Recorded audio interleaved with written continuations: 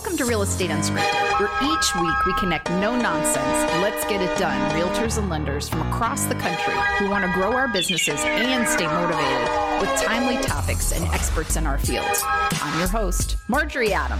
Let's get started. All right. Hello, everyone. I want you to welcome on the show today, Jason Helmentaler. Jason, say hi to everybody. Hey, everybody out there. Marjorie, I'm glad to be here. Thanks for having me. Looking forward to it. Oh, this is amazing. So guys, today, Jason is a branch partner, a loan officer with Alcova Mortgage. He has an amazing story. We were just talking about how often he goes to work in his t-shirt and his shorts and his hey dudes. So I said, I was going to call him hey dude. He is the most humble person that I have spoken to. And he comes from Allegheny County, which has a population of about 15,000 people. Now he's going to right away tell you that he branches into other markets too. He doesn't want to get too much credit, but let's just start with production, right? He's got a team of, let's say it's 5 to 6 loan officers, 3 to 4 processors, and a production partner. So you have a good sized team, but it is not a massive. You hear about these massive teams. And I said, how many loans did you guys do last year? And Jason was like, about 1,130. And I almost fell out of my chair because that's about 80% market share in his area. And so if you're a lender or a realtor that's listening in today, you're like, yeah, how do I do that? So we're going to tell a little bit about his story and how he did this. And the best is, starts in Allegheny. First podcast, interviewed Bobby Nicely, one of the 3 founders and owners of Alcova, Allegheny County. And we talked about how they started. And so Jason, talk about how they brought you into the fold right at the beginning of Alcova. I tell the story a bunch. I had graduated from James Madison and came back with a sports management degree. Now, looking back, probably not the greatest decision to focus on sports management and want to live in Allegheny County because there's no professional sports teams, no colleges. Well, I take that back. We now have a community college that offers athletics, but at that time, that wasn't going to be an option for a job. So I went to work for Allegheny County Public Schools as a substitute teacher and got involved with coaching basketball with a good friend of mine who was now the varsity coach, a couple years older than me. I volunteered and joined his staff. Absolutely loved it. Loved being at the school, loved coaching basketball. A lot of teachers there that I had been taught by that gave me a different perspective going back and being their peer. I said, these would be great coworkers. I really enjoyed them teaching and now have a chance to work with them and kind of cut loose with them and pull back the curtain. And they weren't just teachers, they were actually pretty fun. So I made a decision. I talked to my parents. I said, I want to go back. And the state of Virginia had a program at that point in time where you could go back to college if you had a bachelor's degree and transition to a teaching license in about a year to 18 months. You would have to just take some student teaching courses. It was really easy. They had a roadmap that would have been easy to follow. So I reached out to Radford at the guidance of someone there in the school system and said, put me in touch with a counselor. And I was going to go to Radford on, let's say, a Wednesday or Thursday. And it was an early appointment. So the fact that they scheduled that appointment early was like divine intervention for me, because me not wanting to get up at the butt crack of dawn to drive an hour and a half, I called my buddy Rob Lindstrom, 1 of 3 a.m., and said, hey, man, I'm coming to Radford. You guys are in Blacksburg. Can I crash on your couch? I got to be at Radford at 8:30 in the morning, so I don't want to get up here and leave here at 6:30. He said, sure. He said, come on up. Let's meet for lunch. You know, me, Billy, and Bobby just started a mortgage company. And I said, wow, okay. Yeah, let's meet. So we go to lunch. I tell them what I'm going to do, what my plan is. And Bobby's like, dude, y'all just work for us. And I was like, I couldn't tell you what a mortgage is. I said, I really like this coaching thing. I said, let me go do this meeting tomorrow and see what they say at Radford, and I'll circle back with you or something. I can't remember how we left it. So I went to Radford, and then a day or two later, Bobby, being a great salesperson, he followed up. So Bobby reached back out and went into more detail and said, this is why I think you would be good. You're well respected in the community. Your family's well known. The mortgage part you can learn. I can teach you that quickly. You've got the high trust, the ability to communicate and develop relationships. So I thought about it a little bit more, dragging on this phone conversation. He told me what you can make in this industry. And, you know, I'm 23, and he said numbers. I thought that's what ball players made or something like that to the effect. And I was not going to make that as a teacher. So I talked to my parents that night. I said, they want me to come live with them. I'm going to go up there and live on Billy and Rob's couch for 6 months, sit at Bobby's right hand, be his first trainee. So I literally sat to Bobby's right for about 2 to 3 months. I was like an osmosis, like a sponge. Everything he said, the way he treated people, our values line up, our core values are very similar. So it was easy for me to duplicate what Bobby was doing. I just needed to learn the mortgage part. It took me about 6 months. And then they said, "Are you ready to open a second branch in Covington?" I said, "I guess. You tell me if I'm ready or not." So they sent me to Covington, back home to my hometown. They said, "Okay, we've got a little spot rented there on Monroe Avenue. Need you to be there 9 to 5, Monday through Friday, and we'll get you a phone number and good luck." So that was kind of where I was. I remember going to work that first day kind of without Bobby being to my left, being to his right. And I said, "What do I do?" So I sat there and did nothing for that first day. Waited for the phone to ring. Did not ring. So I was like, this isn't going to cut it. So day 2, I said, I need to go start finding out who I need to talk to. Bobby had done a little bit of business in this area from out of town. And so we had a little bit of connection. So I knew who to go speak with. And so I had to do what most new loan officers hate to do. And that's go talk to you 3-eyed unicorns and capes realtor. You intimidate us so much. I stepped out of my comfort zone.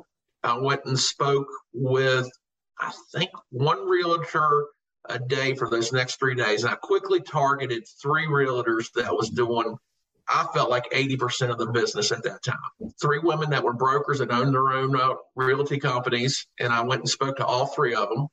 They were all 3 super welcoming, but at the same time, they kept me at arm's length away, because I was not the norm. I was not the bank that they had worked with for so many years. I was a mortgage broker at that time, and their experience with mortgage brokers they were from out of town. Their accountability was very low, and sometimes the loans went through, sometimes they didn't.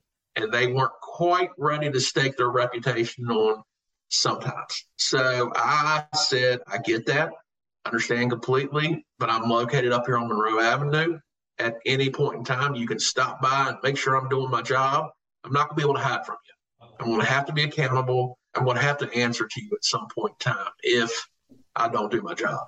So they liked that. So they tested me. They sent me the tough ones that the banks couldn't do.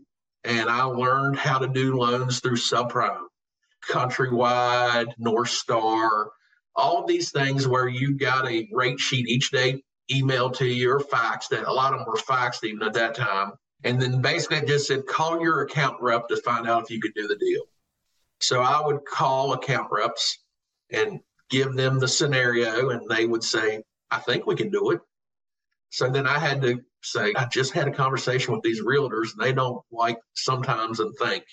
I said, I need to be a little bit more confident in what I learned at a very early age in my career. Do your due diligence up front, get as much material up front as possible so that you can paint the true story. Even if it may take you a little bit longer getting back to that realtor with a we can do it, the fact that you can give them a we can do it and it's pretty much a 100% guarantee that we can do it is a lot better. So that's what I did. And I grinded. I did hard loans. I did tough loans. And then it just trickled down, and I earned the trust of those 3 ladies. And then they kind of shared me with their teams. And from that point on, it's just kind of been a blessing to where we do a huge market share in Allegheny County. Last year, we closed personally, like you said, the 1,130 loans as a team. But personally, I did about 446. And I would say probably 325 to 350 of those were in Allegheny County between purchase and refinance transactions. With a population of 15,000 people. Let's just be clear on that, everyone. That means some of those are kids, right? A lot of married couples cuts that number in about half. It's not a huge community, but they have definitely embraced me, and we've embraced them back. So Let's talk about how they've embraced you, because so right away I started asking you questions and I said, okay, so if you've got now, let's say it's 25 to 30 realtors, and you do like to clarify some of them are in Lexington and Luray and Roanoke. It's not just Allegheny County, right? You do spread out a little bit, which you have to with 15,000 people. And so right away I was like, okay, do you do 100 lunch and learns? And do you have to do big gifting programs? And what is your process to stay in touch and keep 25 to 30 realtors happy? Because I'm going to be honest, as a realtor, good on you. And you said, nope, I don't really do any of that. So what do you do? Like I told you earlier, my biggest calling card is accountability and trust. As a realtor, all the educational stuff and the lunch and learns are great. Don't get me wrong. There's people that add a lot of value to realtors. But for you, ultimately, I think as a realtor, you just want it to be transactional as much as possible with a personal touch. And when I say transactional, it means a closing. That's all we're shooting for, is a closing. So my goal is to not only get us to that closing, but I want them to get them to that closing as fun, as stress-free, and as timely as possible, because that's going to be their lasting impression. Marjorie and Jason helped them get this house. I want them to come back to Marjorie and Jason 3.5 years from now when they buy that upgrade. And for us to do that, it's a partnership. You've got to do your job as the realtor, and I've got to do my job as the lender. And when they come together, it's a great marriage. I feel like I do that very well. And I think my realtors appreciate that. Another thing, I went to Todd Duncan High Trust Academy early on, and I partner sell. I always take the opportunity to cross-sell my realtor partners and just highlight, you're really linked up with a winner in Marjorie. You couldn't have found a better one for your area. She'll do a great job for you. And then also when I refer people to realtors, I don't necessarily go down a list. I try to match that client up with the realtor that I think their personalities are going to hit and match, because the last thing I want to do is set up a bad blind date. So I want to set up a great blind date. I want them to take that into the marriage scene of the mortgage and home buying, which is a closing, the marriage ceremony. So that's one way I've thought about that, is if I've got somebody that's really uptight, I'm going to probably want to put them with a realtor that's going to be on point with callbacks and stuff like that. But if I have a client that's just a good old boy that wants a really laid back experience, then I'll try to match them with a more of a laid back realtor. So I think that is important. I've kind of used that term before. I don't want to set up a bad blind date because everybody's going to be mad at you for setting them up. But clearly your reputation, you cannot be in a town of 15,000 people, do this many loans, have a continued business, have the realtors trust you and keep coming back to you without knowing that they can count on you. You mentioned a couple things to me earlier. One, you do generational loans, which is everyone's dream. Like locally, you might end up with the parents and then the kids and then the grandkids, right? Like generational loans are what we all want. If we could just all have a generational business, frankly, it's a warm generational business. I thought that was fantastic. And in the community, so you have your realtor partnerships clearly, but it's that continued business. I mean, your clients come back to you and look, sometimes people say, gosh, I think I do a really good job and I communicated and we really excel, but they don't always come back. Something happens, some noise gets in the way. You also do a lot, you said, like common interest events. Like you're really involved in the community. Now you're definitely a sports guy, right? Because you literally went to school for sports management. So you definitely are involved. But tell us some things you do in the community. How do you stay involved in the community? It started with coaching. Once I went to work for Alcoa, I did have to quit teaching and being a substitute teacher and teacher's aide, but Alcoa did allow for me to continue to be a volunteer basketball coach. So I volunteered and coached basketball for 9 or 10 years. Through that, one former basketball player is now a loan officer for me, and I've done loans for countless numbers of basketball players that played for me. So staying involved with school was the first thing. Then as we became more successful and we started to increase our budget, how can we spend our money to be more effective? Every business comes to that point in their path. For me, I think I made a great decision. I wasn't going to spend that money on advertising. We did the local TV ads. I think we came on at one time during wrestling, which really led for some great loan applications. We've done the radio stuff. The reason I advertise on radio is we pay and sponsor to have the local high school football games on the radio for shut-ins and for family relatives that can't make it to the ballpark anymore. So that was a great way for me to advertise. But when we came to that crosshairs, I said, Jason, how can you spend your money that's going to get the best bang for your buck?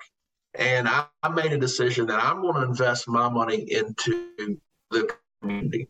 And by that, I mean, it's nothing to go to a T-ball game and you'll see Alcoa playing Alcoa because they couldn't sell all the sponsorships. We would sponsor teams at every age, girls and boys. And when I had a little bit more time on my hand, I would actually even try to get to a game that Alcoa was playing in, and we'd do snow cones after the game or something like that. So as sports has evolved in our community, we've got travel teams that we sponsor because I think they're great. It gives the kids an opportunity to compete at a higher level, showcase their skills and learning a little bit more. But we don't limit it to sports. One of the things I'm most proud of is we've always been that business that you can call on to give opportunity for children that may not have the opportunity to do things. And I had a teacher that knew that was going to be right up my alley. And I think we're going to start getting back into that post-COVID where these groups can take field trips to New York City or DC.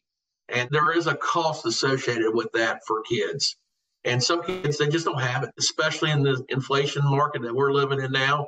They don't have the extra $200, $250 to fork over so that their child can go to DC with their classmates. So the school knew that, and they weren't going to just say, okay, you're not going to go. They're going to use the resource of local community leaders. And I'm not going to say Alcoa is the only one because there's a lot of people in our area that will step up.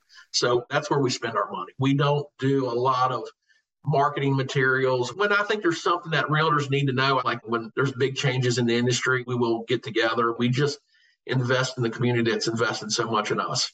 I just think that's a question that everyone could stop and answer, right? So right now, where am I spending money? Especially as the market's shifting, because I feel like I have to, like, ooh, leads are slowing down. I got to buy leads at Zillow and I got to go do this. How can I add value to my community is something that you can never go wrong. Like being a giver's gain is absolutely true. There is no time ever where doing something for others has not only made you just feel good and know that you're making a difference, but it absolutely comes back to you in many ways. So I love that we can have everyone take a pause and say, okay, how can I add more value to the community? Like whether it be kids or pets or homeless, there's so many things we can do. So the fact that you do that is also why your community is invested in your success.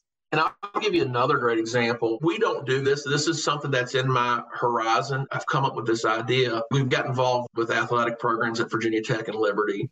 And it's made me think that they've given us opportunities to promote our business at those venues. And you could go out and buy the little foam footballs and throw them out, and 40% of them are going to end up on the parking lot, and that's going to be somebody's trash they have to pick up. So I suggested, and I'm going to do this at the local level, I hope starting next year, I'm going to go out and buy one of those golf carts that have like 3-seaters, and I'm going to put Alcoa all over it and go do pick up seniors that have to walk from those parking spots to the gates. Now, it's easy to do that at the college level because there's a lot of branding and marketing and stuff, but I want to do that locally at the high school because I thought myself, my dad, he still goes to sporting events and he struggles with walking to things. And I thought if I was a consumer and somebody came and picked my dad up and drove him to the game, that would leave a lasting impact on me, as opposed to somebody giving me the foam finger or the foam football with their phone number. It's absolutely true. Because you think about it, my dad's actually in the hospital right now. And so when even in the parking garage now, they have the carts, which I was like, oh, that's great. Because sometimes you end up really far away from even the entrance to then get on an elevator or steps to walk even further. So that is something that, again, is thinking of others. You should do it on any level. Plus, you get to meet people. And what a great conversation you get to have with someone for a few minutes. Right. The tunes jamming and just get the strobe lights on it. I think it would be really cool. Our plan is to definitely do it at the local level. I don't know if we'd ever be able to do it at colleges. It's just one of those things. If I can encourage anyone for their budget, marketing people, TV and radio people may hate me saying this, but maybe think outside of that box and think, how can I spend my money to impact others? Because if you impact someone, there's a difference in marketing to somebody and impacting someone. Oh, completely. Marketing, I don't know what the statistics are there, but if you can impact someone, I would say that the ratio for conversion would be through the roof. There is no doubt. Plus, you feel good. Anytime you can do something for someone else, you start in the morning with gratitude and you say what you're grateful for. It's really hard to be in a cranky mood, right? But thinking of others, helping others. We've got a bunch of projects we're working on as a team this year, which we're super excited about locally. There's two other things I need to cover with you. One thing I love is you told me that one of the reasons for your continued success is you outwork the competition. Talk about that a little bit. It's no secret sauce. I had teachers back in the day that used, of course, I don't think teachers can say this anymore, but the KISS. I can remember a teacher tell me that. Keep it simple, stupid. Just don't overthink it. I've been asked to mentor loan officers and teach classes, and the first thing I say is, are you willing to work? Because if you're looking for a way to do more loans with less time, there may be people out there that can do it. I'm not discrediting that, but that's not my forte. Mine is I'm going to challenge myself every day to compete for the most loans in the company. When things get lean as far as the numbers, like we're going through that now, the numbers are down. There's just no ifs, ands, or buts about it. And I can sit there and say, okay, I agree with the statistics, and those numbers will be even less then, or I can basically do what I need to do to keep those numbers from being not as drastic. So I just try to work hard. I try to work smart. I don't want to waste a lot of time. I call it grinding. If you're slow, don't just sit there and say, I'm slow today. Go back and look at people maybe you have pre-approved that hasn't bought a home yet. Just touch base with them, because you don't know. They may have been pre-approved through you, and one of these online lenders that do the Super Bowl commercials that are on TV constantly has at least piqued their interest, and they may be thinking about such and such mortgage companies all over Sunday football games. I should at least see what they've got to say. Don't give them an opportunity. Reach out. If you find yourself slow, there's something you can do to generate a loan. And just challenge yourself. Don't sit there and do nothing. You can generate a loan, but it's also, this is absolutely the time where what education pieces do you need? How much training does your team need? If there's systems that you need to revamp or update, if there are classes you need to take, if there's mentorship you need to do, we're redoing website and materials. We're updating things. Every one of us is taking classes. I just did a 2-day seminar. We're reading good business books that we need to do. So to me, I feel like I'm busier than ever now. In a good way, because busy can be a bad way. I'm productive implementing a lot of things. Are we selling as much as I'd like? No. But are we in front of our clients? Are we bettering ourselves? Are we going to make it so the experience is even better later? So to me, it's like there's too much still to do, and all these things you need to do. And for you, like you told me, you get to work at 9:30, you leave at 5:30, you go home, you have an adopted 1-year-old, which is awesome. So you have dinner time and you have bath time and everything. And then many nights you'll work 8:30 to midnight. Now you might be watching whatever the sporting event is on, right? Whatever season you're in, but you're getting to work. And then on weekends, you're still working. And you said you work evenings and weekends, maybe 65, 70 hours a week. But if we think about it, you also take great vacations. You go to the Super Bowl with your son. Like you get to do these things because you work hard, but you get to play hard, and you're going to be able to retire when it's time for you very comfortably. But you also love what you do, right? I don't think you could put in the time you put in if you didn't love it. It would be a chore and not a passion. In a small community, I get no more joy out of driving around and seeing people that I did the mortgage for in their front yard. If I ride by a house and I see a father-son playing catch in a yard I financed, that's like a World Series for me. It hits home. Like that is why you do what you do. Like I said, there's no better feeling than that for me. 99.9% of the time when somebody comes in here and tells me that they're interested in a house and they give me the address, I know where that house is. Growing up, my parents owned the floors. So one of my first jobs was I was a hop out for the delivery guy. And then as I got my driver's license, I became the delivery person. So I've delivered to 1137 Potts Creek Road, or I've been to Bent Mountain Road, or I've been to Dumbrack Circle. That has helped me immensely because I know this community like the back of my hand. And like, for example, they say, I want to do a USDA loan on this house. I think to myself, those houses were pretty old back when I was delivering flowers. I probably need to trigger a conversation. What kind of shape is the house in? Because that factors into whether you can do a USDA loan. We're not getting 2.5 weeks into the process, and the appraiser telling me that we've got an issue with a USDA loan, but I'm able to kind of have those conversations up front. That's amazing. And so we're going to finish with, you were talking about Tony Bennett's 5 pillars. UVA, I am here in Charlottesville, Virginia. Virginia's funny, right? Because it's like Virginia Tech, UVA. So we're not trying to polarize on the sport, but his 5 pillars that he teaches his team that he works from, you also have adopted as yours, right? I have, and I've adopted it in the sense of that's how I lead. I don't go out and infringe on his copyright, but I have challenged myself to lead and work under those pillars, which they are, starting with humility. For me, it's just don't let your success overshadow the honesty or the trustworthiness. Just stay humble and teach that to your team. And I've been able to do that. Passion. Tony Markland's close. I'll give Tony his props. We'll call it a tie. As competitive as I am, saying something's a tie is the ultimate tribute to Tony. But I try to match his passion for his clients, for his realtors, and for his profession. And that's what it is. It's a profession. And if you're passionate about it, that's going to shine through. And if you're passionate, your team can be passionate. Unity is the 3rd pillar. I have built a team of not only teammates, but best friends, good friends, people that have had my back for a long time, people that I know if I need them to work extra, they'll do it. It's nothing for my processing team. In 2021, you don't close 1,130 loans if your processors aren't willing to work past 5 o'clock. No doubt. So my team, I can't say enough about my team. They're great. The loan officers, I don't hire a bunch of loan officers, but the ones I've hired have been with me for a long time. And they're great at what they do. They challenge me. I challenge them. But in the end, it's a great relationship. Servanthood. We've talked about that throughout the episode. You know, how much you do for others, whether that's your clients or the realtors in the transaction. But more importantly for me, it's what do I do for the community? What do I do for others that I find enjoyment and fulfillment out of and impact the lives of others?